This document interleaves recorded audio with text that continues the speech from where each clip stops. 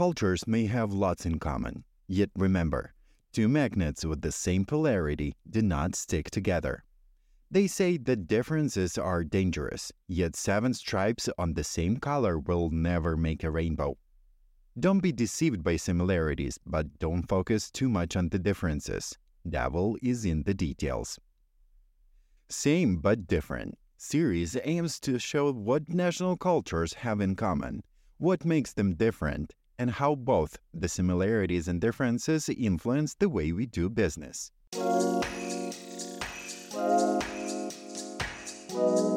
These are the need of having a structure of hierarchy, competitiveness, and keeping your reputation and the reputation of other people, also known as save face principle. Besides, nowadays we can observe a phenomenon caused by the one-child policy, the little emperor syndrome. It is believed that an obedient person cannot create disorder. And yet, management in India is not just about control and imposing what's right. The boss is responsible for subordinates' performance to a high extent. If a Chinese person is ambitious and competitive, they would rather display these features. Welcome to another episode of Same But Different podcast series.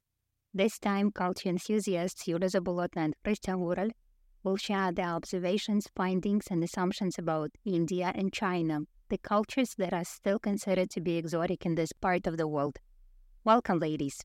And we will get our assumptions confirmed, debunked, and explained by Tetyana Hrynovetska, a culture consultant at SoftServe. First of all, we need to confess that we ourselves were surprised to find China and India within one group, which suggests that these cultures got much to share. What's more, personally, my impressions before I got to explore the Indian culture and after are totally different. Khrystyana, and what did you think about China before you got to study their culture values? The first thing that came to my mind was that Chinese were copy makers, where in fact they are just flexible and know how to go with the flow. I wondered why anyone would prefer communism to democracy, while it's probably about hierarchy and willingness to have structure. And what were your assumptions about Indians? Well, Indians always seem to me to be not straightforward enough in their communication. You know, saying yes might not necessarily mean agreement. Another thing is that they usually do not disagree openly while being against the ideas presented, when in fact, all they want in such situations is to save face of their colleague. And it just goes to show that the true understanding of a culture comes when we are curious and when we are willing to challenge stereotypes, when we want to look beyond emotional reactions and want to understand the intention behind behaviors. In our attempt to do so, we interviewed Indians and Chinese, studied their culture specifics, and asked ourselves what unites them, what makes them different, and singled out some characteristics that stand out. Interesting. What are they? Namely, these are the need of having a structure or hierarchy, competitiveness, and keeping your reputation and the reputation of other people, also known as save face principle. This episode revolves around the first two aspects, hierarchy and competitiveness. Let's see where they come from and how they show in your interactions with these cultures' representatives. Cool, so let's get started. Khrystyana, what did people mention most often when they were talking about their culture? Family, definitely family. Most examples were related to family life and family relationships. Family indeed. I often hear that Chinese parents invest a lot of time and effort into raising their offspring. Grandparents may help them too. They want their kids to get a good education, find a great job, and have a bright and promising future. That's why they would often control their kids' lives. Besides, nowadays, we can observe a phenomenon caused by the one-child policy, the little emperor syndrome. Little emperor syndrome? Wow. What's that? Is it like worshipping their only child? Well, that's close. It brings a lot of changes into their culture, household routines, upbringing, economy, and even workplace. Chinese economy is growing rapidly. the number of working women is increasing. This means that a lot of families have double income, which they spend on their precious little ones. They want their offspring to have the best things, the best education, a better life compared to the one they had as kids. But this also causes a huge burden on the children themselves, as they need to succeed and compete academically. So, does that mean that parents invest so much into their kids that they expect something in return? That's exactly how I see it. Parents provide whatever they can for their little ones, cater to their every single whim in order to help their offspring succeed. That might be seen as a long-term investment as well, since parents expect their children to support them when they retire. I get it. And if I'm older, it means I'm wiser. That's why I have the right to direct you, guide you in the choices you make. That's all about obedience as for me. Obedience, especially to parents, to superiors, is a prime virtue in Confucianism. It is believed that an obedient person cannot create disorder. And order is the means that can help such a huge nation survive and deal with hardships they may face, like lack of natural resources or natural disasters. At the same time, obedience is an act of reciprocity. Obedience is not something that happens by default. It's how children and subordinates pay back for the care they receive from their parents or superiors. This explains the effort Chinese parents put into making their kids successful in life. I have another example of it. Mothers might even arrange blind dates with their single daughters in order to find a proper candidate. Some people say that Chinese ladies and their parents only look for rich fiancés. But I think it's a pure misjudgment. What they are really looking for is stability and a means to have a decent life. We all want that, don't we? I bet we do. India, just like China, is also found among hierarchical cultures in different studies. Have you noticed any examples that would prove that? Yes, absolutely. And it also starts with the family. Indians may move 1,000 miles to live separately from their parents, but normally they don't go through real separation. They cannot escape from daily calls where they need to kind of report on how they raise their kids, for example. And as soon as they visit their parents, their assertiveness doesn't show. They act rather submissively and let parents take over. It would probably mean saying no to their parents and senior family members, which is something they learn not to do from early childhood. Absolutely. Going against what family and society sees right is a rare case. For example, one of my Indian interviewees confessed that while he fell in love with a Muslim girl, he decided to give up on those relationships. Just he knew immediately what resistance he would need to overcome to marry her. He realized he wasn't ready for that sacrifice. That's a nice example. And it's also so interesting that you both give examples about family relations, because in fact our families model and encourage behavior patterns that we resort to in other settings. So, do you see this value of a hierarchical structure and obedience reflect in business relations? Let's say between a manager and their subordinates. Yes, totally. Like in a family, Indian middle managers may be assertive, authoritative, and strong while in a position of power. But it changes when a more senior manager joins the conversation. Oh, that's exactly what our engineers mention quite often. An Indian tech lead, for example, might sound direct and instructive in a meeting with a team of engineers. But if there is their manager in the call, they will stay silent until they are addressed, and their style becomes softer and more indirect. And yet, management in India is not just about control and imposing what's right. A good manager is also someone who would message you late after a corporate party just to make sure you got home safe, and the one who would ask you if your kids are okay first thing during the meeting. End of quote. Like in a close family, trust must be there if we want to reliable cooperation, and it's earned through this kind of personal involvement.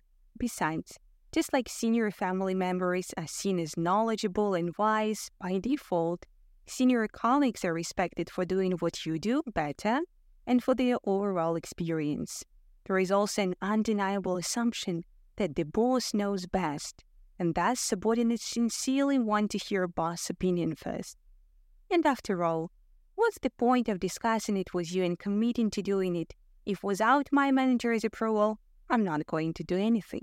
Yeah, the boss is responsible for subordinates' performance to a high extent. That's why it is important to understand the reason behind what we see as micromanagement. Is it a manager making sure they can give timely support, or is it a way to show, I care for you to show the result you committed to, because my reputation as a manager depends on your results as well? It explains why subordinates may expect frequent check-ins which will go beyond just, is it going okay? But will be a mini demo version if applicable. At the same time, what a lot of my interviewees mentioned is that it's much appreciated if a subordinate approaches a manager not only with their problems, but the ideas of possible solutions too. Right. It's a sign that you care about your manager too, but how the idea is presented is of utmost importance. It's unlikely you'll get much result saying, I think we should change the approach. Tanya, and what would you suggest instead then? Well, start with your observations first. For example, I have noticed that at the end of the month we have discrepancies in the numbers. Then use a question to present your idea and engage your manager in the conversation, like, have you thought about running the tracking system in the middle of the period to understand the possible reason? Sounds really nice. Chinese managers, in turn, are seen as strict parents. Yet, a good Chinese manager should nurture the atmosphere of support within their teams. They care deeply about the associates' personal life, their family matters, ask personal questions, etc. At the same time, they expect respect, loyalty, subordination, and hard work in return. The decisions are always made at the top, and subordinates are not expected to take the initiative into their own hands. In fact, openly showing ambition and initiative may seem aggressive to the Chinese. This is the reason why foreigners that come from openly competitive cultures may not be well received in a Chinese team. Khrystyana, what's common attitude to so-called young talents? Top performers who are, let's say, in their 20s. Age matters a lot too. You are not expected to have a lot of achievements if you're too young. Don't outperform your manager. It seems that in China, you are not expected to come with a problem and ideas for the solutions, unlike in India. First, you need to find out what your manager thinks. Someone who is older than you, which in China equals more experienced and wiser. Right. As this podcast series suggests, it's very similar yet quite different. I guess the explanation here could lie in how people from a group-oriented culture like China and those from a relatively individualist culture like India compete differently. Tanya, shall we consider India an individualistic culture? Yeah, I know. It might be surprising to hear that India is an individualist culture, but we should remember that all cultural aspects are relative, and it always depends on which other country we compare India with. In Asia, India stands out because of the high individualism index in comparison with others. But both China and India are competitive. So I am wondering now if you have some other examples to show how competition can manifest itself differently in these two cultures. How would the Chinese advance in their career? Well, if a Chinese person is ambitious and competitive, they would rather discredit these features. Instead, they would start building relationships with someone who can help them advance their career, establish a network. In other words, if I want to get promoted and obtain better career prospects, I try not to outdo my boss, but instead I try to establish trustworthy relationships with them. I'd take the blame for them if needed, let them take credit for my work, do favors, and favors are expected to be reciprocated in China. Chinese rely on hard work and network relationships. The wider the network, the stronger their position becomes. The more they support their boss, the easier it might be for them to progress in their career. It's also worth mentioning that if a Chinese person wants to advance in their career much faster, they'd opt for Western universities instead, such as universities in the US or in the UK. Pursuing their masters in one of these would contribute greatly to their status and would make the career launch much easier. Oh, that's something we can often observe in hierarchical and group-oriented cultures. Where you studied might be as important or even more important than what your practical experience is. Competition quite often goes hand in hand with building a name for yourself. Yuri, what have you noticed in this regard in your analysis? Well, building a name for themselves is one of the core values and drivers for Indians. What can come across as boasting to some is more of a norm and even survival mechanism for Indians. They taught to go above and beyond to earn their place in the sun from early childhood. India, being a densely populated country, leaves young people with not much alternative. You need to be faster, smarter, more flexible, and less timid to stand out. How does that reflect in their work life? A curious thing about all Indians I've interviewed was that they admitted that when in a project meeting, instead of just saying, "I've done this and I've done that," they explain in full detail how hard they work to do it, because they truly expect public acknowledgement and they do want to be appreciated individually. But they don't see it as something wrong. Indians prefer to get acknowledgement for their personal efforts that contributed to the whole group. They like positive feedback to be specific and public. It's unlikely for them to say, "We did it as a team," but rather to acknowledge individual efforts. There is an exception, though. Indians act differently when working with other teams on a product. Then they protect their team and they compete with the other team. So the acknowledgement of individual contribution is important inside the team. In the outside of the team context, team's performance and achievements is what they will compete for. That's something to keep in mind. Indians also confess they are shrewd when it comes to choosing their social connections. They mostly want to build good relationships with their direct manager and other decision makers. If you are a manager or a senior, you are expected to help junior members. But peers tend to be pretty competitive to an extent when they wouldn't share something new they've just learned with others. From what I picked, a Chinese person wouldn't be boasting openly of their achievements. This wouldn't be well received. Praising in public is not expected as well, and it goes without saying that criticism should also be avoided by any means when dealing with Chinese. Right, so avoid criticism, never focus on what's bad, focus on how one can benefit from the change of the approach. These are the communication strategies that are worth remembering and practicing. There is an Indian saying that I often mention in my work. The eyes will not see what the mind does not want to, which means that when we open our mind, we are likely to see a bigger picture and will definitely understand people's behavior better. Yulia, thank you for sharing your findings and thoughts. I know it's just a tiny bit of what you managed to collect over the last year.